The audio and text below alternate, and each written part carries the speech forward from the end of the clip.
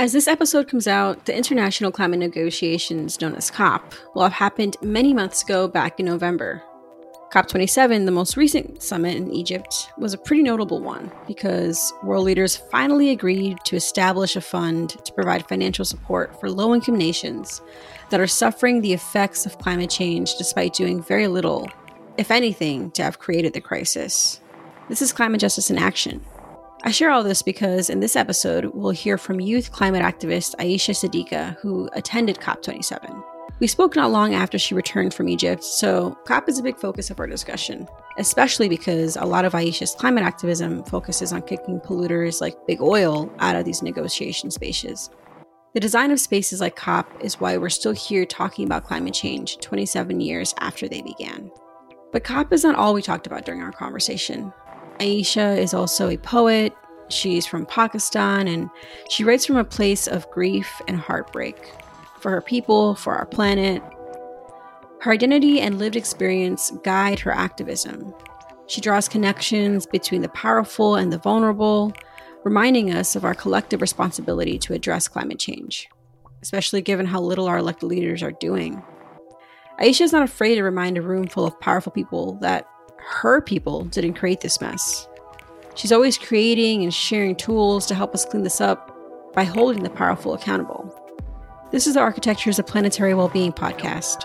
I'm your host, Yesenia Funes.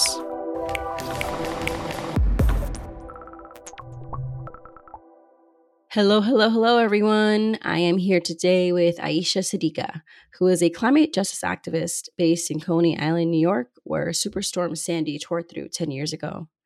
Since then, she's focused her energy on climate justice. She's the co-founder of Polluters Out, a group focused on removing fossil fuel interests from climate negotiations. Ayisha is also a poet, and a damn good one. Welcome, Ayisha. Hello. Good morning. And thank you for having me. Thank you for joining us, for making the time. I know you're a very busy person and that you've had a long last couple of weeks, so really appreciate you coming through. When Yesenia asks, I show up. Thank you, Ayisha. As you all can probably hear, Ayisha and I are both a little under the weather, so just bear with us. We're giving you our sexy, raspy voices today. Well, really excited to introduce you to our listeners and to talk a lot about your work with Polluters Out, your sort of journey.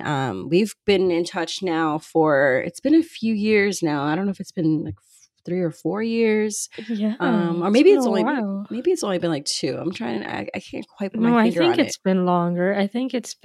I was still in school when I first started speaking with you on the phone or on the train. Always bugging you for those interviews. Yeah. And the first time we spoke, it was about Polluters Out, which you had just kicked off. You co-founded this organization with other climate activists, Isabella Falahi and Helena Gwalinga, with the hopes of making COPs. These are the climate negotiations that happen once a year. You're hoping to make them free of polluting industries. Can you introduce Polluters Out to our listeners? Let them know what sort of triggered its launch and where it's come so far. Yeah.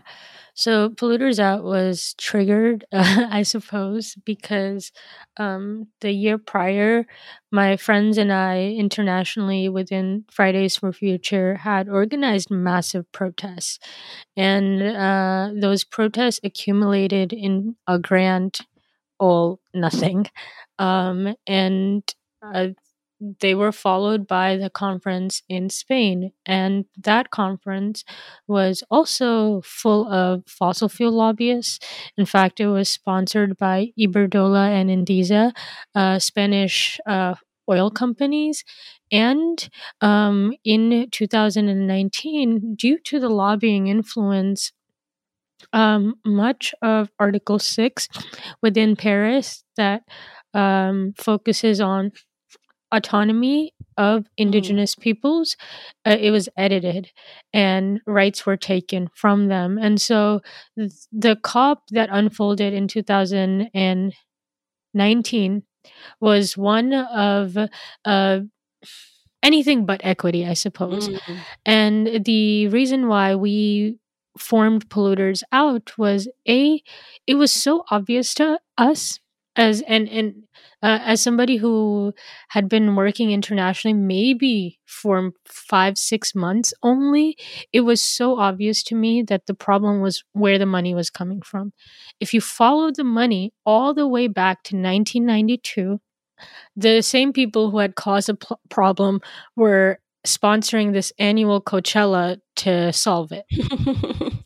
I love that. I love that description that y'all have. It's like COP as like this Coachella sponsored like festival where climate people come together, but nothing happens, right? Like nothing really changes. I mean, this Yeah. year perhaps folks might differ a little bit there, and I'm curious to hear how COP27 went for you. I know that you had just gotten back, and it sounds like it was an exhausting and intense 2 weeks for the people who were there, given the Yeah. political climate in Egypt, but also Yeah. given the political climate of the negotiations. Curious to hear how that went, and Mhm. whether you think things have improved since the years that you launched Polluters Out. I'm curious about to see about the trends that you've been seeing, and the overall culture at COP. Yeah, so Polluters Out, we were quite successful last year in ensuring that fossil fuel interests did not sponsor the conference at the very least. By sponsor means like money that pays for the tables and the chairs and the pavilions. And that didn't happen last year, and the names of the oil companies were not plastered all over the walls. This year was a completely different story. COP27 was, if the year before was a Coachella, this was like a circus, frankly. Not only did you have, like, the second you landed in the airport to when you got off the plane was there greenwashing. And in the airport, at least, the greenwashing was coming from banks, Mm. Siemens Energy Company, Coca Cola, Nestle, you name it. And then inside the conference, it was just like polluters galore. There were more polluting lobbyists or representing representatives of polluting companies at this COP than there were last COP. Than there were last COP. There were like 623, I think. And our campaign of pushing like the finance out has really it it came to a halt last year, um, and we weren't able to be as vocal activists this year. But also, I think the campaign has kind of began merging in with a larger campaign for fossil fuel non proliferation, Mm. um, with adult organizations and also seasoned activists. And so it is not just calling for, formally, it was calling for a conflict of interest policy within the UNFCCC, the nations who make the UN, and then the fossil fuel companies. So a conflict of interest policy that would ensure that their money didn't sponsor the event. Now we're calling for a full out fossil fuel non proliferation. Not just money, not just the representatives, but the investments. And it's really, really going forward. Tuvalu has signed on to it. I think Vanuatu has signed on to it. Nation states are really Mm. those that are island nations, specifically Right. those for who their life is on the line, are signing on to the Fossil Fuel Non-Proliferation Treaty. And one of the clauses that we're pushing for within the treaty is what Polluters Out was asking for, which was conflict of interest. But to your question about how COP27 was, in addition to it being polluters galore, um, I was in Egypt for a month. So I was there from October 20th to November 20th. Um, Wow, that's a long time. yeah. And um, a lot of criticisms have come out of play, right? Like, why was the event held in Egypt?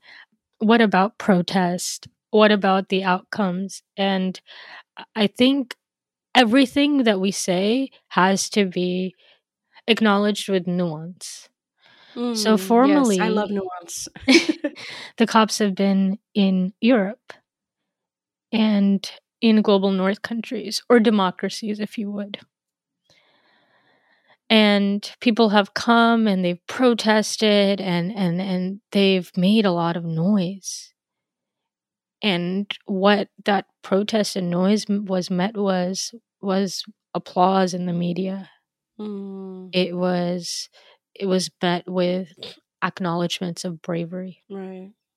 I think it gets really complicated when you are in a nation with a authoritative government, but most of the world lives like this. Mm, And it was a reality check for the negotiators. It was a reality check for all of the global north activists. It was a reality check for the politicians. Because this is a reality of so many countries, of so many people who are on the front lines of the climate crisis. See, we categorize vulnerability as proximity to maybe disaster, as percentages of how likely you are to be affected by said disaster. What we leave out time and time again is the vulnerability of citizens of unstable governments. And on top of that, the fact that those unstable governments do not care. And I think the COP needed to be held in a place like this, where if you walked out in the streets with 4 people, which happened, and you stood in a place with a camera out, you were threatened with arrest, which happened to me and my friends. well, That these negotiations that are happening in rooms that are so close from reality, that don't understand the complicated political context of the nations that many people come from, need to. And if we are going to try to save life on planet, we need to work with and those governments too. Um, there was a victory of loss and damage finance fund mm-hmm. for the first time in 30 years. It's a big deal. It's a big deal. And I think that big deal needs to be a little bit emphasized. So, the way that negotiations happen, the way voting happen, the way policy happens is 192 governments have to agree. That's right. That's crazy. That means each word, each line, each stance in a 600-page document needs to be agreed upon. And then, and only then, is it established. That's why for the past 30 years, it's been a fight. There was always one country, or 2 countries, or 3 countries who vetoed it. We know who those are. But for, yeah, yeah, I'm sitting in one of them right now. But that changed, and that changed because of the pressure and allegiance and working together of the global south, the island nations, against the most developed countries. And I really applaud the activists, the negotiators from the island states, and the adults who worked night in and out for this victory. Yes, and yeah, people were up every night until 4 a.m. Young people watching the negotiations would go home, go to sleep, maybe get 3 hours in, then wake up at 7 a.m. again, do a summary, and then do a day plan, action plan for the next day. Sit in meetings, sit in panels, go speak to the negotiators, go do campaigns, go do actions, and then it would start all over again. I mean, essentially what y'all are doing is like lobbying, right? Like y'all are like lobbying in these spaces, trying to push what you want to see happen. Yeah. That shit's work. It's work. It's hard. It's like, I know the World Cup is being played right now, and there's so many games happening. You are watching all of them. You're watching the scoreboard of all of them, all of the major gameplays. You're telling your team about it because you're against all of them. You have to play against all of them simultaneously, and life is on the line. So that was a victory. That said, I think it wasn't a full victory, and because we're doing a COP summary, it should also be acknowledged. For the past 30 years, the words fossil fuel, coal, and oil have not made it into the final text time and time again. And what that means is essentially nations are not acknowledging that investing more in them is causing the climate crisis, and lack of said acknowledgement is paves way for them not reducing their carbon emissions fast enough. And so losses and damages just accumulate when you emit more carbon, when you keep pumping out oil. And right now, the finance facility is supposed to be home to $100 billion. If the way that we are going is left unchecked and unchartered for another 5 years, that 100 billion will become 400 billion, will become 600 billion.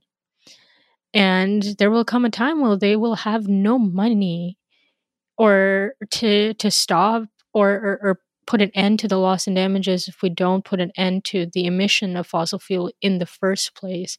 What it is, I think, an analogy I can share to understand this problem is basically we were given an empty bucket in a flood, one empty bucket, and the tap is still wide open and water is being pumped out, and we're given a bucket to like start taking that water out. Yeah.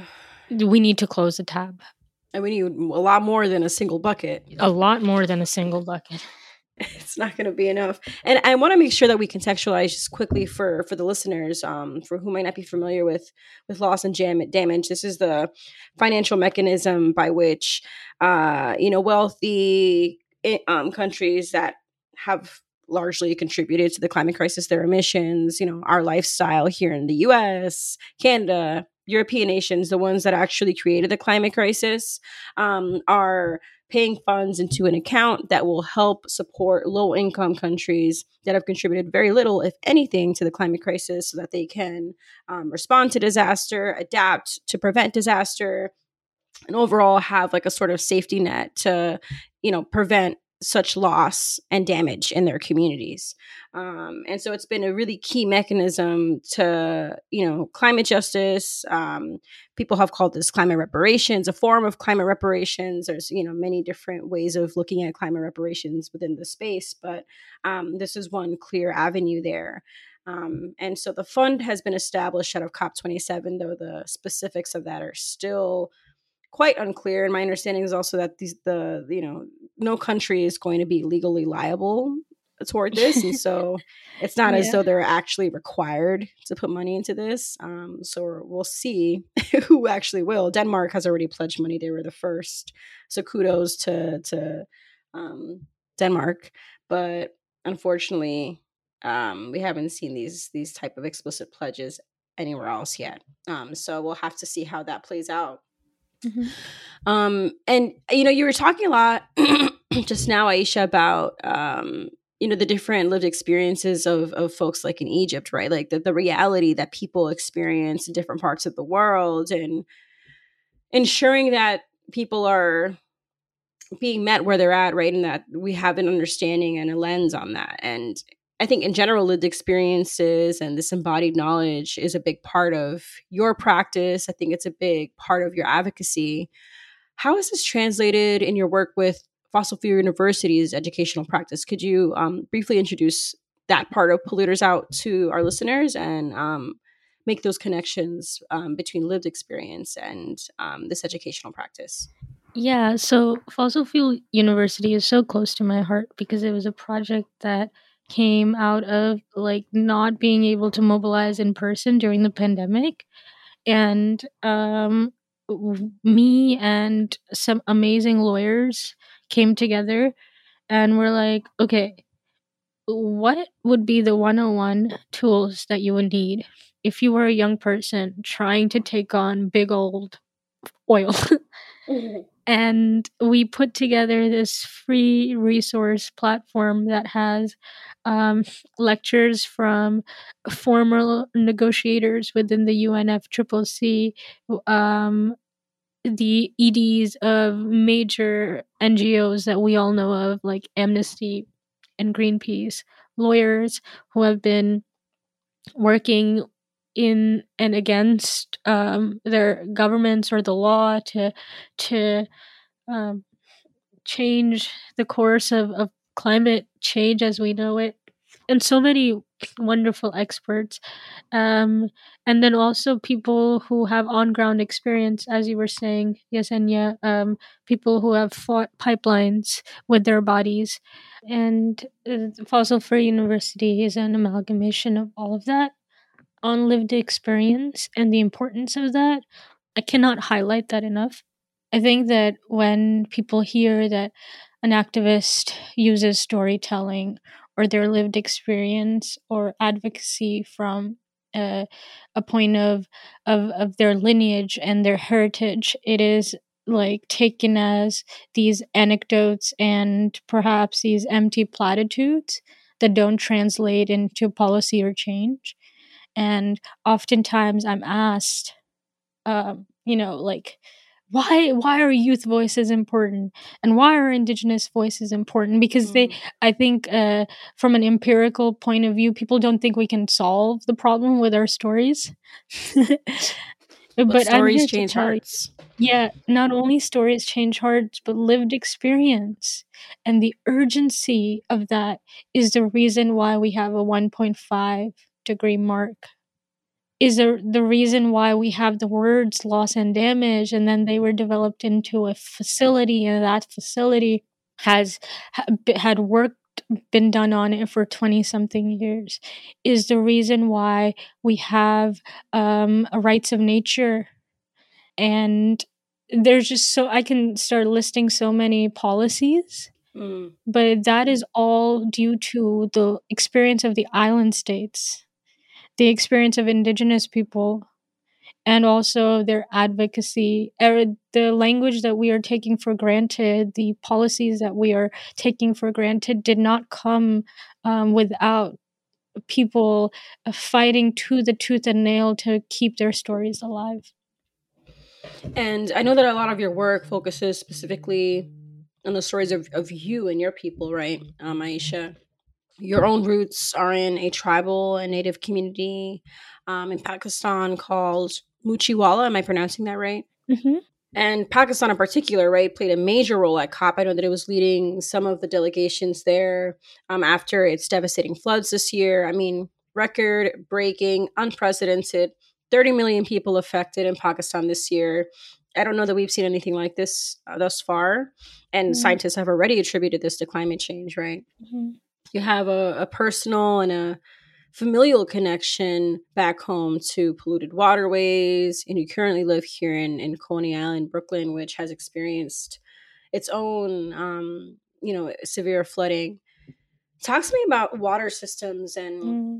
in general, just your connection to water, how you see this playing a role in your fight for climate justice. But I'm also thinking about the sort of terrifying, violent nature that water can have, right, in the face of climate change. Like there's this sort of like yin and yang, I think, that comes out of water, and really curious to hear your relationship and your perspective on that.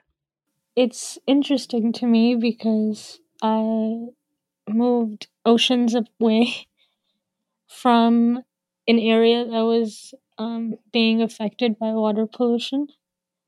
Uh, and I still found myself in proximity to disaster. Mm. And if that can tell you that anything, it's that vulnerable communities in the global north and vulnerable communities in the global south, especially when they're marginalized within their own country's political landscapes, live very similar realities. And it is because of race, class, and gender. So, Pakistan is a young nation. It has made a mark worldwide, and its development has had to do a lot with it, especially our rivers. So we are home to one of the oldest rivers on planet Earth, the Indus. It is also home to one of the first civilizations on planet Earth, the Indus people. Indigenous peoples that live alongside the Indus River are still alive, and it's one of the misnomers and miscommunications that they're dead and they're gone. They're still alive. They're as old as the ancient Egyptians, as old as the Mayans and the Aztecs in the Americas. And Pakistan's waterways, if you want to understand this country's landscape and all of the potential issues around equity, take a look at its rivers and its waterways. So all of the major rivers in Pakistan actually come through India. Mm. And history is important here because there was a separation. It was a bloody separation. Right. And land was divided by colonizers. Like, land was divided by the British and handed over. So because our waterways are not only connected, there is no land barrier between those countries. It is controlled oftentimes by the Indian state. And we experienced flooding this year. We experienced an abundance of rain, but the country has gone through a dry spell before that. So the heat waves that predated the flooding, I think, were not given as much attention. Oh yeah. And also, like, they are 70% of the equation, and that kind of suffering paved way for this like disaster of a flood. But we went through heat waves of unprecedented scale as well. 122 degrees Fahrenheit, wet bulb temperatures of 104 degrees, 107 degrees, lasting for 7 hours, 8 hours, 14 hours. Even the nighttime, like there's no escape. There's no escape. And when you live in a rural community like my family does, and you still depend on wells for water, you have one generator for your whole house that brings electricity. And then there's load shedding, which is another major problem in the country. And there's no electricity for 16 hours. You don't have a fan, you don't have an air conditioning, you don't even have running water to combat the insane heat. On top of that, I began talking to you about like the waterways, why that is important. Because we are a young nation, because we industrialized, what we ended up depending on were dams. Dams are use and source of energy, but in the context of Pakistan, you're damned if you do, and you're damned if you don't. The reason being, the dams that were built in the early 70s and then 80s were coal powered. In the 90s were coal powered. Only recently they're like a combination of hydraulic energy and fossil fuel. But for my community specifically, they polluted our water and caused illnesses that we could not come back from. So there was a dam built in 93, and then I think there was a dam built in 2005, or the beginning of a dam being built in 2005 around the river Chenab in Punjab, around my village in Mochibala. And it released chemical toxins into the water. It caused polio and appendicitis and blood cancer and you name it, and illnesses that had not reached or touched this part of the community are now running rampant. And I lost one family member after another. Neighboring tribes not only lost their land to the creation of the dams, they also got ill. There were kidney diseases, and this is very much the reality of so many like rural communities in the country that are still to this day undeveloped, underdeveloped, underfunded, undereducated, you name it. And the thing that is supposed to bring energy to them are the creation of these dams. And then the earlier fact that I was alluding to, our water is controlled by India. Sometimes our water, our rivers start running dry, and Pakistan is having, after these floods, we're having a dry spell all over again.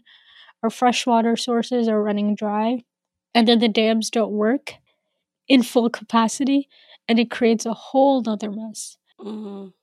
And I'm assuming after all like the monsoon rains and the severe floods, there's also water contamination going on, right? Like all these waterways went into people's homes, sewage, animals, just thinking of all of the mixing that goes on during any type of flooding event and how harmful that can be for groundwater, fresh water, and the time that that takes to sort of make its way out of the system. Mm-hmm. Mm-hmm. And then And there's of course the now, disease, right, that also breeds in the water. yeah, and take if we want to narrow down from an aerial view, take a rural community like mine, for example. You There's no sewage ways. Right. They've been destroyed. There's no pathways. They've been destroyed. So the water has nowhere to go, and all the feces, all the animal dead that have been like rotting inside the water, the mosquitoes that have sat accumulated, there's no getting removing that. And if you do start process of removing, you toss it back into the river, and that water and it just corrupts and pollutes the waterway too. And um, the government or the army or the police has not come. They haven't come in months. They came in the very beginning, helped people get out, get got them to safety, but they haven't come to get rid of the water. And in areas where you've been lucky and water has evaporated, after it sat on the soil for weeks on an end, let's say you're a farmer, your crop is destroyed. But worse than that, your soil is destroyed. People forget soil is a living organism as well, or full of living organisms. Absolutely. And the country's 30% of its GDP relies on agriculture. We are an agricultural country. We make we provide cotton, rice, grain, and sugar. Those are our main exports. Um, and the soil is now concentrated with nitrogen, phosphorus, magnesium at the very top. The animals are in it have been killed, and those that are still surviving are not all conducive to a environment that's going to allow you to grow a crop. So you have to pillage and like revitalize the soil, and you have nothing. That is a reality of so many farmers and people and rural and tribal people in the country. And disease, Yesenia, it is harrowing. When I was at COP, I met with two doctors, both who are in Pakistan on ground in the region of Sindh. And both of them broke down explaining to me how horrific it has been for young women and women in general. Because so we had an expectancy of 65,000 women who were supposed to give birth during the flooding, and many died on the bed because their bodies didn't have enough hemoglobin to support the childbirth of their babies, and babies died. And that was like stage one, because poverty, hunger, flooding, then no lack of food for days at an end, then being stranded, then you give birth in a tense environment. You pass away or your child passes away, and then give it three more weeks. And now dengue has spread like wildfire. Malaria has spread, cholera has spread, and it's spread to children whose immune systems cannot fight it, newborns in these hospitals that were just created out of sheer necessity at the very last minute. They are too tense, and the babies have cholera. And it is just, and we don't have beds, we don't have drips, we don't have blood. Food is getting more and more expensive. Pakistan just went through a inflation like never before. Our rupee, if 100 was equivalent to $1, now it's at like 200 something or 300 something. Oh So wow. if, yeah, and the front line is no longer firefighters, it's no longer like police officers or the military. The front line are doctors. They are fighting every single day to keep people alive. And I think it's easy to like put this stuff out of your mind when the stories stop circulating in the headlines, but it's important for folks to remember, even, January, February, when people will hear this episode, that there's still suffering happening, right? In places like Pakistan that experienced these climate disasters months ago. Like the disaster doesn't go away after the rains stop or after the floods recede. Mhm. The disaster continues. And I think that's almost what's the scariest thing about climate change is like, it doesn't just go away when the weather calms down. Like the sun can be shining and things can feel fine again in that sense, but there's all the aftermath and the years long impacts. Poetry, I think it's quite fitting to talk a little bit about your poetry work, because I understand it's been a big part of like your processing and healing, a big way to sort of grapple and communicate and process all of this grief and all of this emotion. Talk to me about poetry as a tool, both as an individual, as understanding the collective and processing this loss. How has poetry helped you navigate all this? Yeah, poetry has been my personal like bandage, I suppose, some solace, um, and it's deeply important to me because I came from a rural tribal community in metropolitan New York, and I, for the longest time, didn't know how to communicate.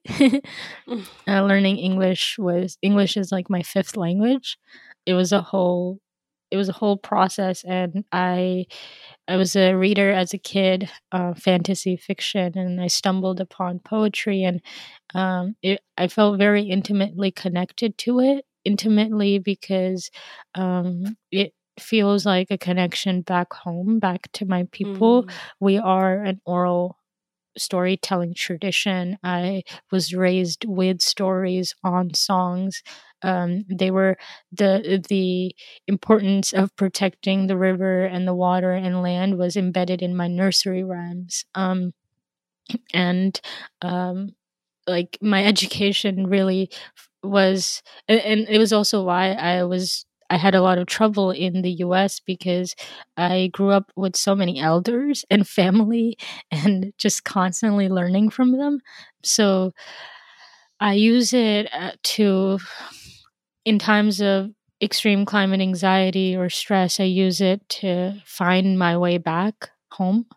And also, I use it to express all of the frustration because using this kind of like I know it's I write poetry in English. I use a colonial language, but it's my way of piercing that colonial language and trying to get at the heart of things.